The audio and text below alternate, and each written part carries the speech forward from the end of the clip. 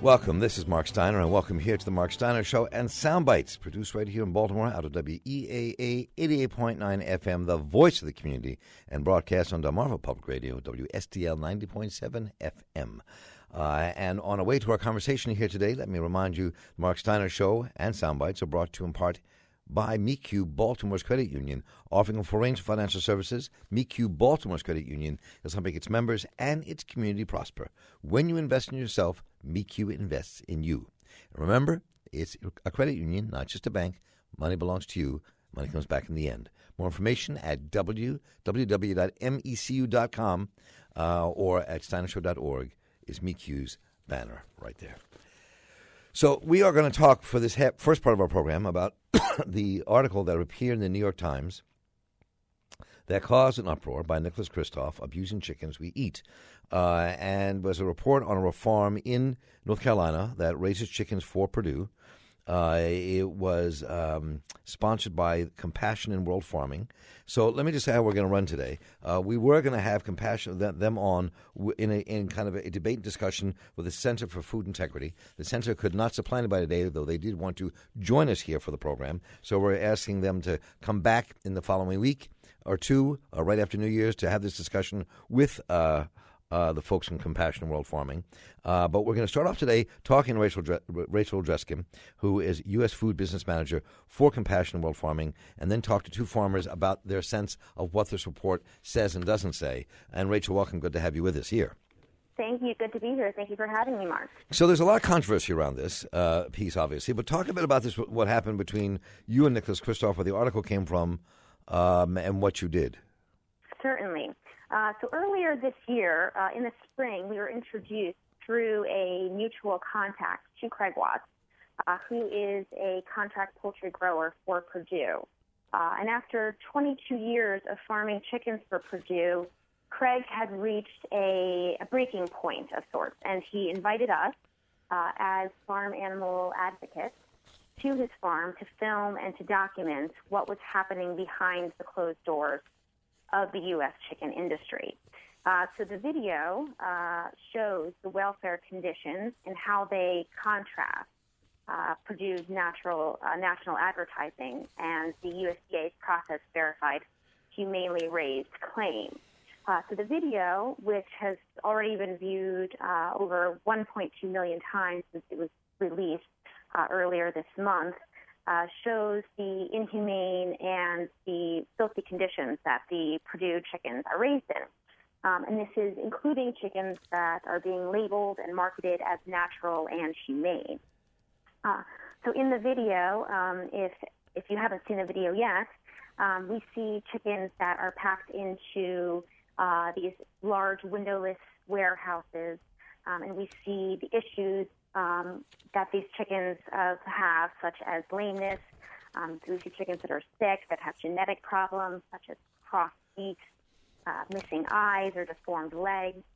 We see birds that are overcrowded and overheated, and we see birds that are very inactive and are squatting almost continuously due to the breeding problems, which forces them to grow so big so quickly that it's uncomfortable to move around.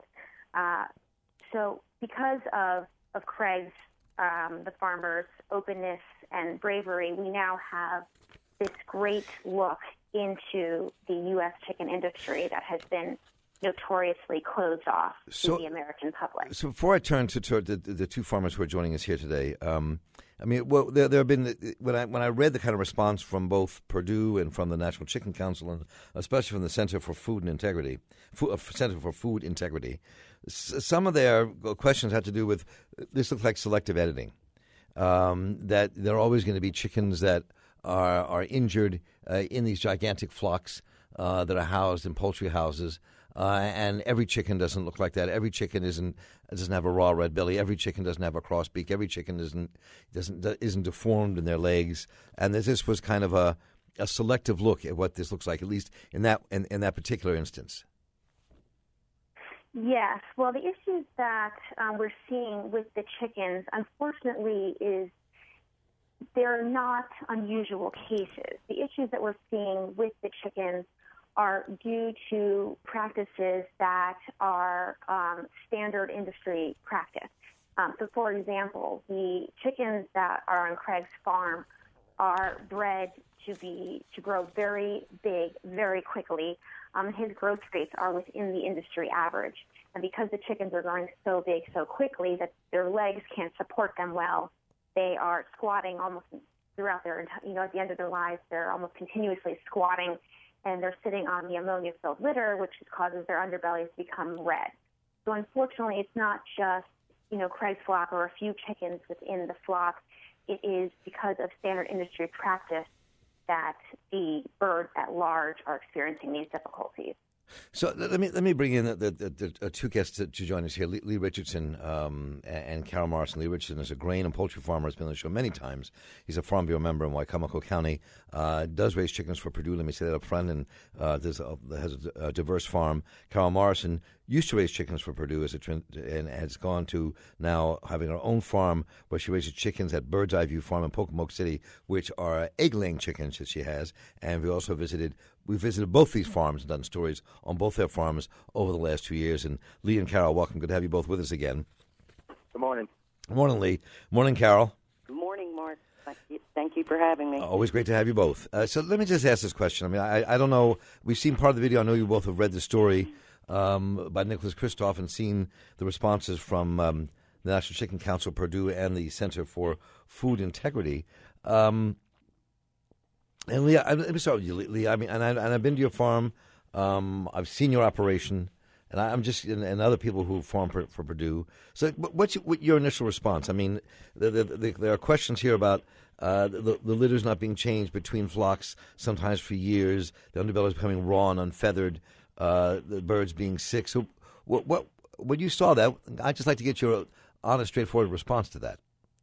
Well, I guess to start with, what I saw in the video, was there will be birds that have genetic problems. I mean, look at humans today. I mean, you have humans with genetic disabilities when they are born or even as they get older. It's nothing uncommon in nature. So, yeah, I have these birds. I euthanize these birds, which this grower should have done instead of, picking them out to film. They need to be eliminated for health reasons. And as far as the litter gets changed, we change it right now we're on a 2-year program. I've had tours all the time. They walk in there, they see it's mostly wood chip, the majority of it. And if if your waters are kept up and the floors are kept dry, the conditions are not what they explain. I raise birds. I raise them in an enclosed house. There is no windows. They have air conditioning. They have heat, just like a person working in an office.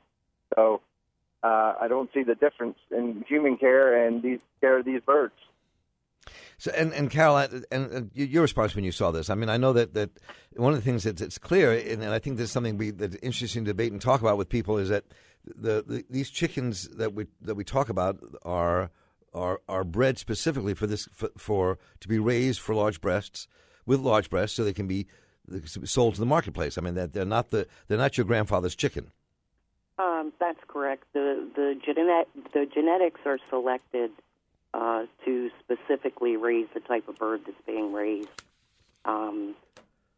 Their bones and internal organs do not keep up with the rapid growth. And seeing what was in the video is not unusual on any farm. And having I personally know Craig. I know what kind of a grower he is. I've seen his paperwork from the flock settlement that the birds were filmed in. He ranked second from the top. What do you mean, ranked second from the top? Well, there's a ranking system when all the chickens move in 1 week. And basically it is all of the input costs into the raising of the flock versus the output, which is pounds of meat. That's the simplest way to explain it. It's a fairly complicated formula.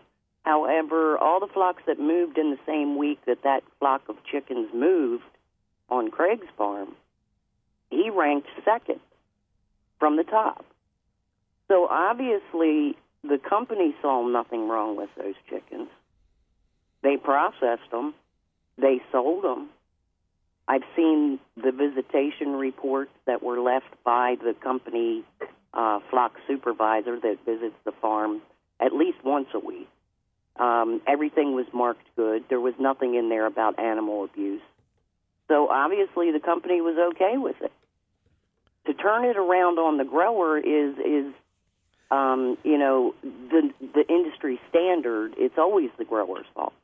It's not the fault that with the mixed up genetics that the chickens cannot live like a normal chicken. I have normal chickens on my farm. They're heritage breed chickens that go back past our grandfather's time.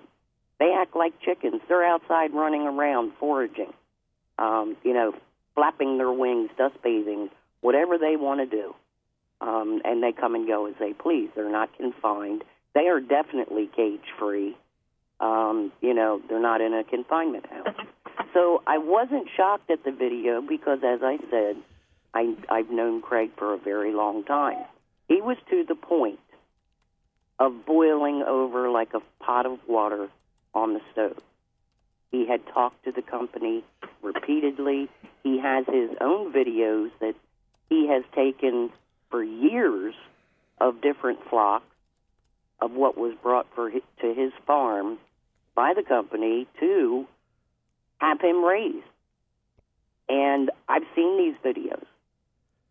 Craig had no choice but to do what he did to put a stop to what is going on. I want to come back to Lee. So, how does that square with? I mean, your world. I mean, it's listeners who read these articles and see this, I think are wrestling with all this, and so because they do come once a week, and I have also been to Purdue farms where I honestly say that I've not seen those conditions exist. Though the aroma of the ammonia is overwhelming sometimes in those houses, but other than I mean, is it the farmer? Is it the lack of Purdue oversight or anybody else's oversight? Well, I think it is the grower, but at the same time, Purdue does have a commitment to oversee what he does, and for I get on my report all the time different things that I've not done or they think that I should be doing or something like that. I mean, I get taken care of. I don't know what's different in North Carolina. I assume nothing. So, yeah, there should be an oversight, and how I got oversighted that, I don't know.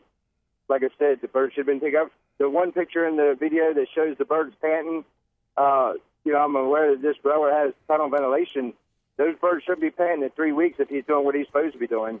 Now, whether they were panting when the flock supervisor visited or whether they turned the fans off to get them panting for the video, I don't know. I don't know what they did. But at 3 weeks, birds in my chicken houses and other chicken houses like it do not pant. And that's another question I was going to ask about that part about the video around the chickens panting at the end. But I wonder if this is a function, though, before I bring Rachel Bacon to the end of the program here, this segment anyway, if it's a function of how we raise chickens, and the chickens we have to be raised like that. Because Carol, you couldn't take the chickens you raise for eggs. Let's say you're raising them for meat. You couldn't raise those chickens in that atmosphere. You have to have a different kind of chicken to be raised in that atmosphere to start with. Correct? No, I could confine these chickens if I wanted to, and I could power ventilate with fans. I don't choose to do so because, to me, it's just a larger cage that they're in, whether it be a chicken house or a small wire cage. I just choose to raise them the way that I do. As far as the housing and the specifications, Craig gets a premium in his pay because he has premium housing according to Purdue standards. What is that? What does premium housing mean? He's got the best housing out there that you can have. The farmer has to buy. He has all the bells and whistles, yes.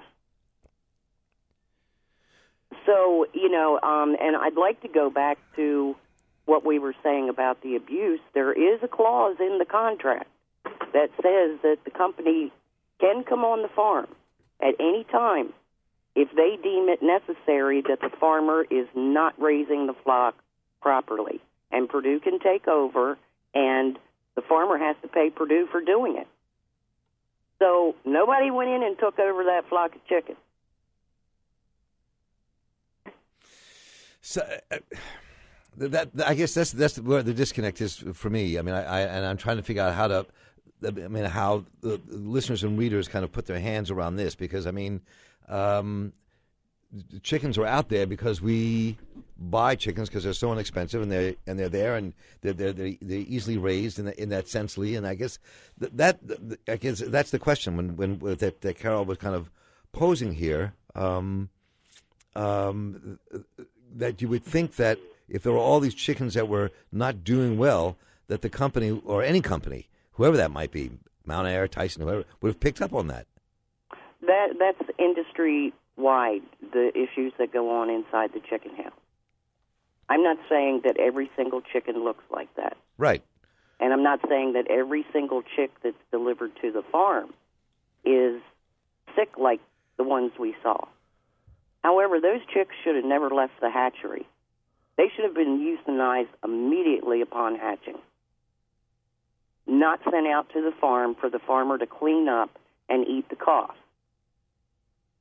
Because those costs are yours, Lee. If you find chickens, if you find chickens that you think are not genetically correct, that you think are sick, that are not that something's wrong with them, whether it's cross beaks or something's wrong with their legs, that it's on you to euthanize them. Isn't that correct? Correct. Lee? Yeah, it would be. They would. That would be a bird I don't have at the end to go to production or for meat production. But at the same time, if I don't euthanize them, they still continue to eat, feed, and drink water and take up room that could be left for the healthy birds. So in other words, it pays to euthanize them to make me perform better. Do you understand? Yeah, I do. Yep. So in other words, but you walk in my chicken houses or a lot of other chicken houses I've walked into, the birds, are not suffering. Yes, there is some that need to be called. I could have made the same video that this company made or group made, and then within an hour later, I can have a third party animal welfare group come in and check, and they'd be perfect.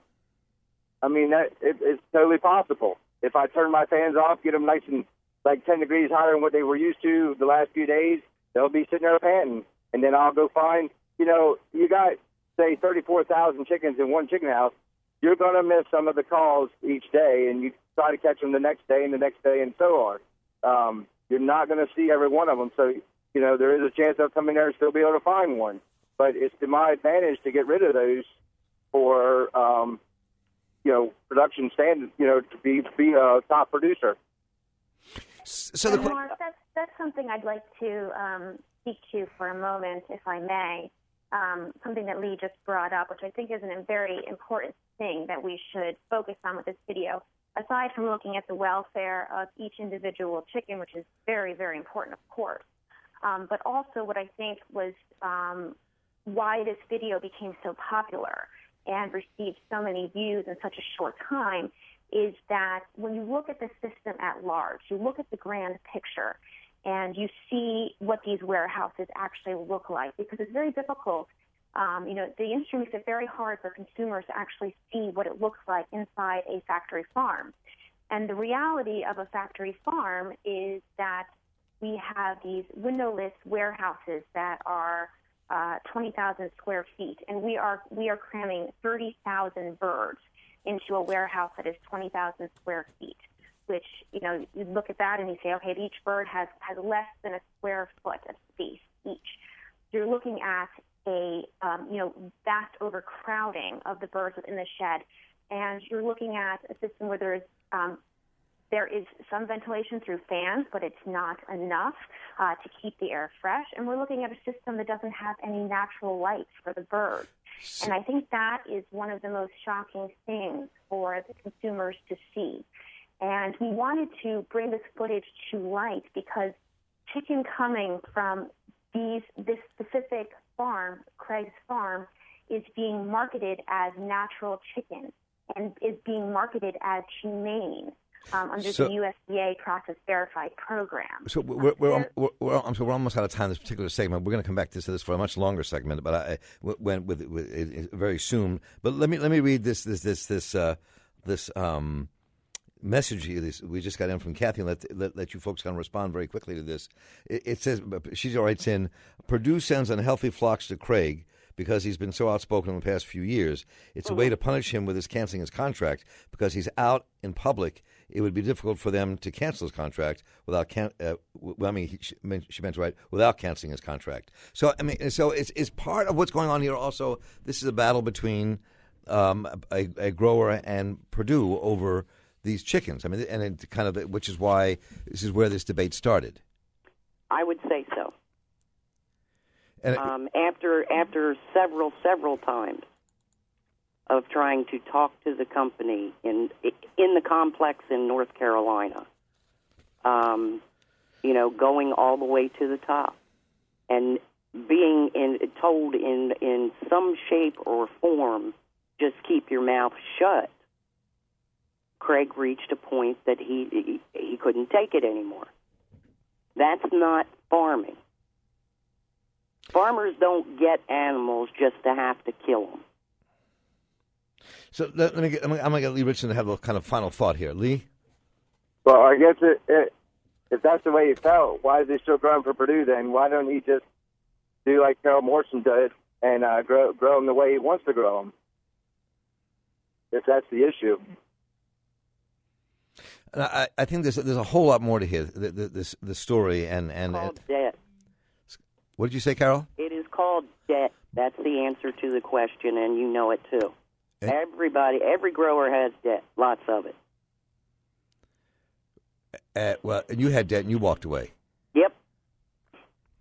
And so this is, I'm sorry we have to have this only for this half hour. We're going to come back to this, and we're going to invite Rachel Dreskin back, and we're going to invite the folks from to come back on who want to come in for the Center for Food Integrity so they can join this conversation as well. And we have a statement for Purdue that we're going to put on our website. It was too long to read in this shortened segment today, but we're going to invite everybody back here for a longer conversation after the new year. I want to thank Rachel Dreskin, who is U.S. Food Business Manager for Compassion World Farming. Rachel, thanks so much for being with us. Thank you for having me, Mark. Lee Richardson's always great to talk to you, grain and poultry farmer and a Farm Bureau member and leader from Wicomico County. Always good to have you with us, Lee. Yes, thank you. Happy holidays. Same to you. And Carol Morrison, who went from working for Purdue to her own farm. She runs Bird's Eye View Farm in Pocomoke City, and her chicken eggs are sold all across at Whole Foods and many other places. Carol, thank you for being with us once again. Thank you. And we're going to take a brief break, and when we come back, we are going to be joined by Bryant Terry, author of Afro-Vegan. Don't go away. We'll be right back.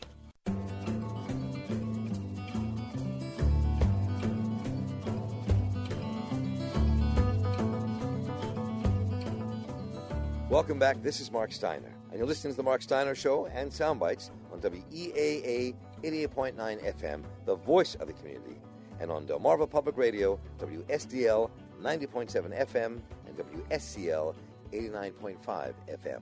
We're about to talk with Bryant Terry. Bryant Terry has written this book called Afro-Vegan, Farm Fresh African, Caribbean, and Southern Flavors Remixed.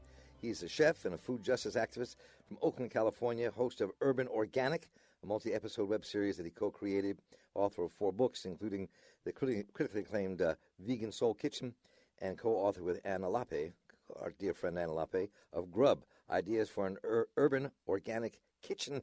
And he's here to talk, as I said, about his latest book, Afro-Vegan. So, Bryant Terry, welcome to the Mark Steiner Show. Good to have you here. Thank you for having me on. So you also worked with Anna Lappe, huh?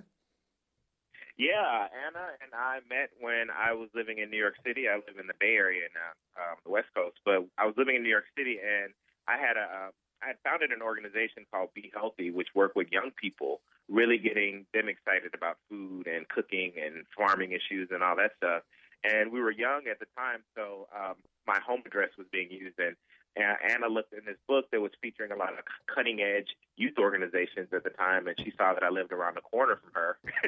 Oh, cool. And so she called me, and we met for a coffee and quickly became friends. And within a year, we were writing a book together. So, yeah, I love Anna Lappe. So I'm just curious about, very quick before we jump into the book, your own journey. I mean, I read in the book how you grew up in Memphis and in northern Mississippi. Yes. Your grandparents were very kind of southern and rural part of it. Yes. So I grew up in Memphis, but my family comes from rural Mississippi and rural Tennessee, and I spent a lot of time visiting there as a child, just, being on the farms and connecting with them. So I feel like that's part of my DNA, even though I didn't necessarily live in the country, as they used to say. That's right, in the country, right. Yeah. So I'm curious your own journey, though, because, I mean, it's incredibly important to kind of live with the people you lived with, your grandparents, and be able to, as you described, all the food in that garden, and eating fresh food and eating your grandparents' food and the whole Southern cooking, which is just delicious. But clearly, I bet your grandparents weren't vegans. No. My by no stretch were they vegan. But the thing that often gets lost because of the title of my vegan being the title of my book is the focus that I'm trying to help people shift to, which is on farm fresh and garden fresh ingredients. And that was something that I did grow up around. The food that we ate was as local as our backyard garden. It was always in season, and it was as fresh as being harvested right before we prepared it for the meals. And so there are those two kind of threads that I'm really trying to tackle in the book. How can we get more people eating, plant strong or vegetable forward diets or vegetarian or vegan diets, however you want to look at it, but also just really supporting local food systems by growing food at home if people have the ability to, but if not, supporting local farmers at farmers markets and community supported agriculture programs and, wherever we can get local food sources so that we can actually have healthy food that's delicious and nutrient rich, but also ensure that we're supporting our neighbors, giving them the most money from our dollars. But you are a vegan. It's funny because I don't describe myself that way for political reasons. While even though I don't eat animal products, and part of that is because so much of my work is about getting people of color, particularly African Americans, given that they are impacted by preventable diet-related illnesses, heart disease, hypertension, and type 2 diabetes, and the growing body of research that is, very clear that the overconsumption of animal products contributes to a lot of chronic illnesses. So I really see the books that I write as a tool to help people kind of address this public health crisis that we're seeing among Americans in general, but particularly the most impacted communities. And so I realized that term vegan, it triggers a lot of people. Yes. It brings up a lot of negative connotations, stereotypes, Birkenstock wearing hippies in Berkeley that just eat brown rice and tofu or, just like bland, boring food. And the work that I do is really about confronting those stereotypes and showing people that you can have food that's vegan, that's exciting, that's delicious, that's interesting. And also, there are Black people who identify as vegans and vegetarians and who've been doing this for a while. Now, going to the heart of what you're talking about here, before we talk about the way you wrote this book and what's in it, is your idea here about reclaiming the Afro-diasporic culture, but food, and as you put it, bringing it in from the margins, making it mainstream and palpable for people's lives, and that there's a history in this food in this way that talks about an entire culture. Yes. Well, just going back to what I mentioned a second ago, there's this history throughout the 20th century of people of African descent, African Americans, Black folks, who have been fierce advocates for vegetarian and vegan diets. I mean, we can go back to the health ministry of organizations like, the Seventh-day Adventists, who have often, been very supportive and kind of advocating for vegetarian and vegan diets for their faith community, to the Nation of Islam, whatever disagreements we might have with some of their politics. They were very clear about this health ministry and getting African Americans to eat more, healthful foods and rejecting industrialized foods. Rastafarians with the ITAL diet, the social justice activist and comedian Dick Gregory, who was very clear about the need for African Americans to eat more plant-based foods, even going as far as advocating for raw food diet, which I don't necessarily think that that is for everyone. But, you know, and Coretta Scott King, who was a vegan and really staunch advocate of veganism. And so I simply want people to recognize that when someone like me or Allende Howe or any African-American cookbook writers or health advocates are talking about eating more plant-centered diets, that we're standing on the shoulders of so many of these ancestors who have been, you know, calling for this type of eating throughout the 20th century. And as far as, you know, eating more locally and sustainably, this is simply a part of the legacy of eating not only in, you know, the Americas, but in the Caribbean and obviously on the African continent as well. And so for me, it's not necessarily about teaching people anything new, but really about helping people remember these legacies. Excuse me, I'm sorry. And I think that the way you put these things in the book, I think, are important. I mean, I think that it's when you talk about the connections around people's lives, the kind of food that was created, the spices that were created, the food that was grown, how it enveloped the diaspora, but the diaspora in that sense keeps enveloping and developing throughout the world. You know, it's become part of the basis for human culture, really, not just African culture. Yes, exactly. And, you know, I do think it's important for me to make an intervention in this body of vegan cookbook writing and simply give people who enjoy vegetarian and vegan food just more exciting, interesting flavors and cooking techniques and classic dishes and just, you know, fun things to work with, a little more brightness in that whole genre. And, you know, I realize that everyone isn't necessarily going to convert to vegetarian or vegan, but one of the reasons I'm so hopeful is that I've seen a major shift over the past decade. You know, I've been doing this work for almost 15 years now, but in regard to people who are recognizing that, you know, eating more plant-centered diets is just something that we all should be doing. And, you know, I have people who tell me, look, I am not going to convert to a vegan. I am going to be eating meat for the rest of my life. But I do meatless Mondays now, or I do vegan before 6, or I don't necessarily feel like every meal has to have meat on the plate. And I think that a book like this and the innumerable brilliant vegetarian and vegan cookbooks that are on the market these days are resources for helping people just to eat more real food and reject, you know, what Michael Pollan calls edible food like substances, that fake stuff. No, right, exactly. I mean, and it's also, you know, I was thinking about that, looking at your book and hearing what you're saying now, that, and I was talking about this morning with some folks on the air about food, yesterday actually, was that, you know, I'm not a vegan, nor am I a vegetarian, but I eat a lot of vegetarian meals and vegan as well, like today at lunch. But part of it is just saying to myself, I am not going to eat any more meat in a restaurant from a place that I don't know where it came from. Mm-hmm. You know, that I will deal maybe with the murder of an animal, but I will not deal with its torture. Yeah. We all have to approach it in different ways and get to a place. And I think that's it's because what you're talking about is doing it in a way that's not either condescending or judgmental. Yeah.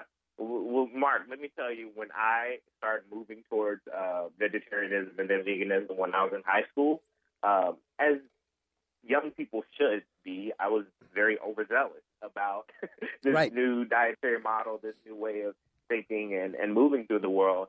And I was, whatever your stereotypes are about the most judgmental, dogmatic, self-righteous, finger-wagging vegan, that's who I was. And, you know, the people who had to deal with my wrath more than anyone else were my parents. And I think that part of my journey was so important because it really helped me realize that the least effective way of helping the people to shift their habits and attitudes and politics around food is by yelling at them, by screaming at them, by making them feel bad for where they are and not meeting people where they are. And so my approach as a food activist, as a cookbook author, has always been about really having compassion for my fellow human beings. You know, I did enter into vegan politics or food politics, if you will, in high school, as and kind of from the through the lens of animal rights activism. But and I'm certainly clear about the need for us to be compassionate for animals and for us to confront the way that they're treated in our industrial food system. But I think we have to be compassionate to each other as well. I really believe that. No, I agree. And then let's jump into your book and let's talk a bit about how you approach this whole thing. And let's start with Romare Bearden, who inspired you. Yes. And this quote: "The artist has to be something like a whale swimming with his mouth wide open, absorbing everything until he has what he really needs."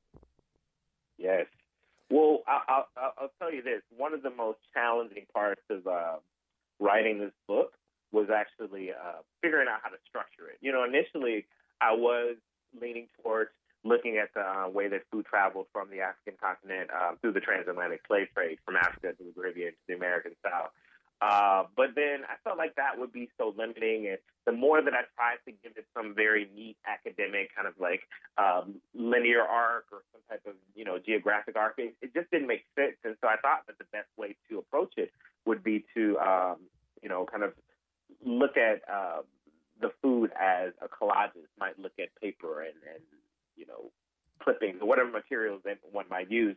And so in regard to Bearden's quote, I just took this period of time where I was just absorbing and just getting a lot of input from, websites to home cooked meals from friends to scholarly monographs to,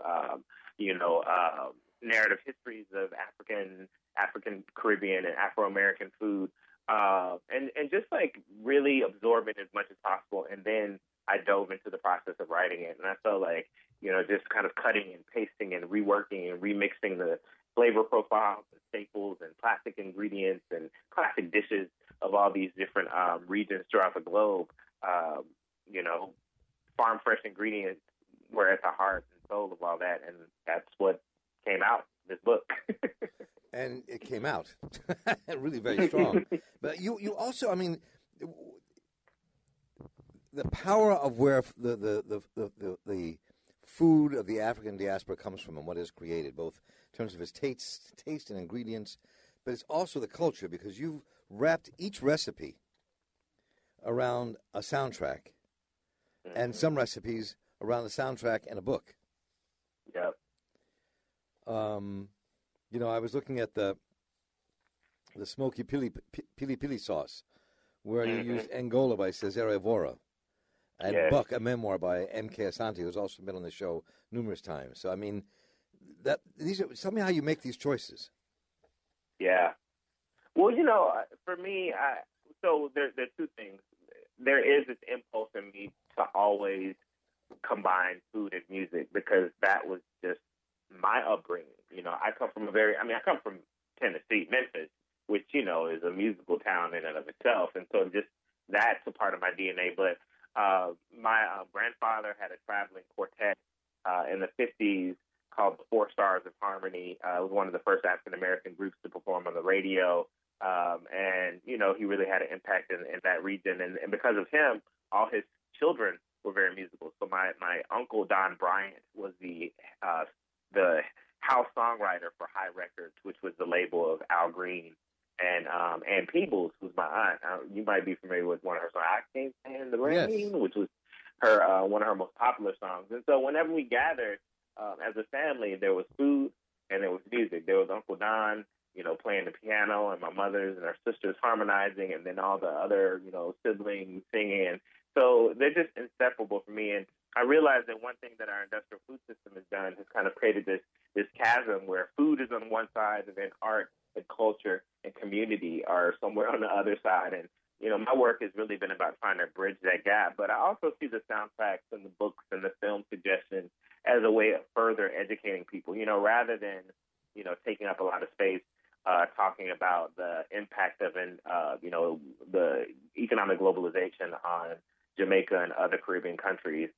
Through text, I simply recommend the film Life and Debt.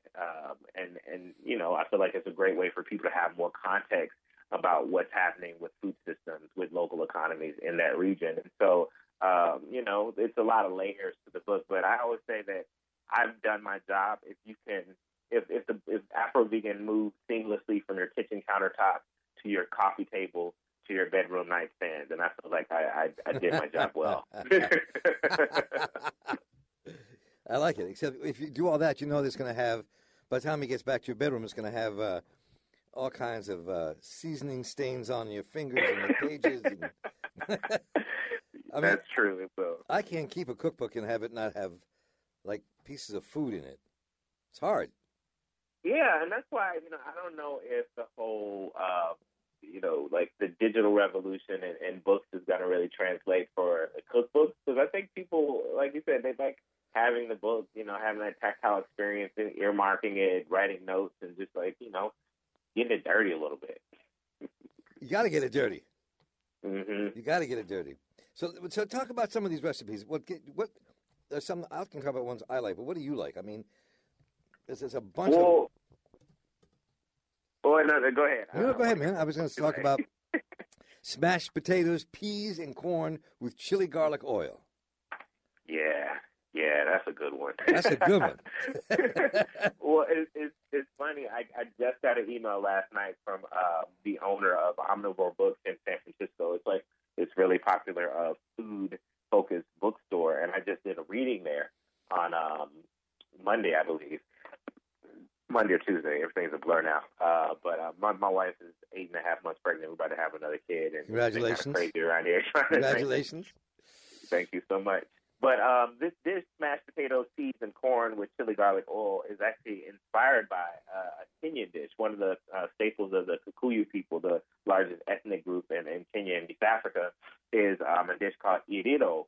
And iriro is, kind of similar in texture to mashed potatoes that we have here, but then they fold in fresh peas and corn.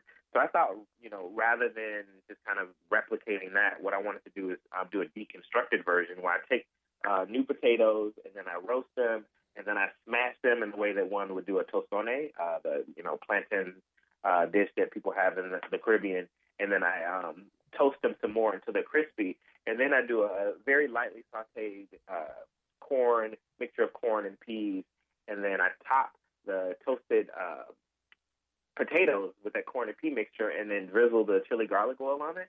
And Cecilia, the owner of Omnivore Books, emailed me and said, you know what? I just had your mashed potatoes, peas, and corn with chili garlic oil, but I had them with some seared salmon and a glass of wine, and it was delicious. And, for me, it's just like I love hearing people kind of incorporate it into their way of eating. She eats fish.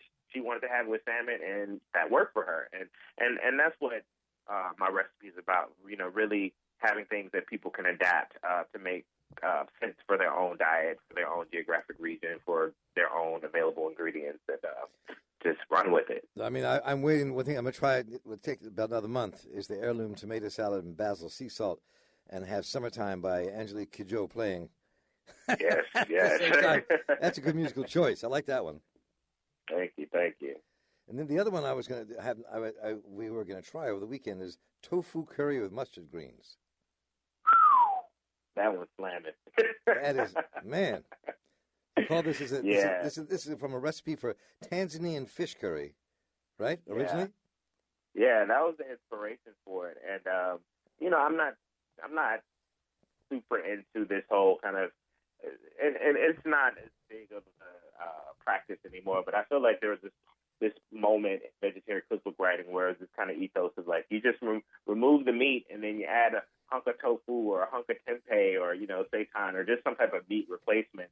And so I try to avoid that. But for this dish, it was so compelling, that rich curry sauce with the peanut butter and the different spices, cumin and cardamom and chili and fresh black pepper and garlic and ground ginger and then the tomatoes. It's just such a rich and flavorful broth. But then you add the tofu that's been roasted in the oven for about 30 minutes, tossed in olive oil and sea salt, and it has this nice crisp texture, and then the mustard greens, and it comes together to just it creates it's a party in your mouth. I'll leave it at that. Oh man, I can't wait. And then at the back you have these menu suggestions, and for different things might happen in the spring. A supper in honor of Dr. Carter Woodson, and And coming up soon, this looks really good, and I really want to, because you have a bunch of recipes for this one, for the summer, the Juneteenth Sweet and Savory Brunch.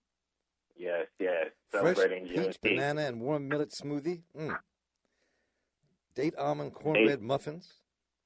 Yes. The fresh corn grits with Swiss chard and roasted cherry tomatoes. Woo! Millet and peanut stuffed avocado with harissa salsa. Jamaican patties stuffed with mak jus. And chipotle banana pepper sauce. Have mercy. There we go. This menu suggestion in the back of the book was really important for me because one thing that I hear from a lot of people who are, either vegetarian or vegans or, transitioning or just interested in eating more vegetarian and vegan food is that when they pick up meat-free cookbooks, they often read as a collection of side dishes. And so I really wanted to use this section as a way to educate people about putting together, meals that are varied in colors and textures and flavors and that are satisfying, that have, at least one dish that serves as kind of like the main, if you will, something that's a little heartier, something that has a little more, weight to it and just to, leave you feeling satisfied after you finish the meal because, a lot of people feel like, well, yeah, okay, sure, I'll try some of that vegetarian food, but then after that, I'm going to go eat some real food. I don't want people, I want people to feel like, okay, I had that and I'm good. I'm good until I have another vegetarian or vegan meal. Hey, man, look, and you also have a thing in the back. You have, from our dear friend Michael Twitty, closes out your book with an essay called Think Like You Grow. Mm-hmm. That was important for me just to kind of, as a final note in the book, to really get people thinking about the role that we all can play in supporting local food systems by, planting and growing and eating food that we've had some part in producing, whether it's, growing fresh herbs in a kitchen windowsill or tomatoes in a pot on our fire escape or building a raised bed garden in our front yard and growing food or, supporting a local community garden or urban farm. So I think that, a friend of mine once said that when you plant things in the ground and you cultivate them, you're playing a part in healing the earth. And with our food system that is being controlled by just a handful of corporations who are dictating what farmers are growing, who are dictating what most Americans are eating, I think the simple act of growing food is revolutionary. And I think it'll play a part in us kind of reeling in our runaway food system and making sure that it's not the corporations that are dictating it, but it's the people who are dictating what we're eating. Amen. Well, it's a wonderful way to kind of conclude what we're talking about, Bryant Terry. And if I could right now, I'd conclude it with the Amy Ashwood. Tell me about that. Man, I'll tell you about that. First of all, you pair it with a great song, Africa Unite, Bob Marley. Great song. This is ginger, mango, vodka, lime juice, and cayenne. It is really good. Thank you. This is why I started with this. This is how I started.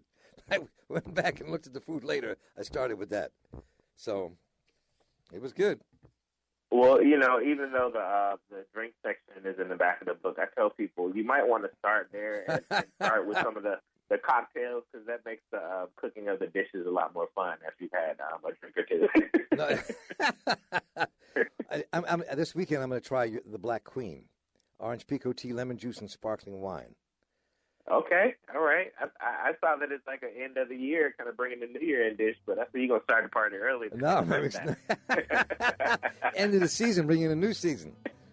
Yeah. So this is a wonderful book, man. I've really enjoyed the conversation and love this book, Afro-Vegan. Thank you so much for all the work you do and for putting this on our table. Thank you so much for having me on, Mark. It's been a pleasure. The Mark Steiner Show and Soundbites are a production of the Center for Emerging Media, made possible in part by a grant from the Town Creek Foundation. Our producers are Mark Gunnery and Stephanie Mavronis. Our engineer at WEAA is Andre Melton. Our engineer at Public Radio Delmarva is Christopher Rank. To hear this show again, podcast any of our past shows, and find out information from the interviews we are doing on this program, please visit us on the web at steinershow.org. You can also listen to and download our podcasts on iTunes. For Public Radio, WEAA 88.9 FM, the voice of the community, and for WSDL 90.7 FM and WSCL 89.5 FM, Delmarva Public Radio, I'm Mark Steiner. Take care.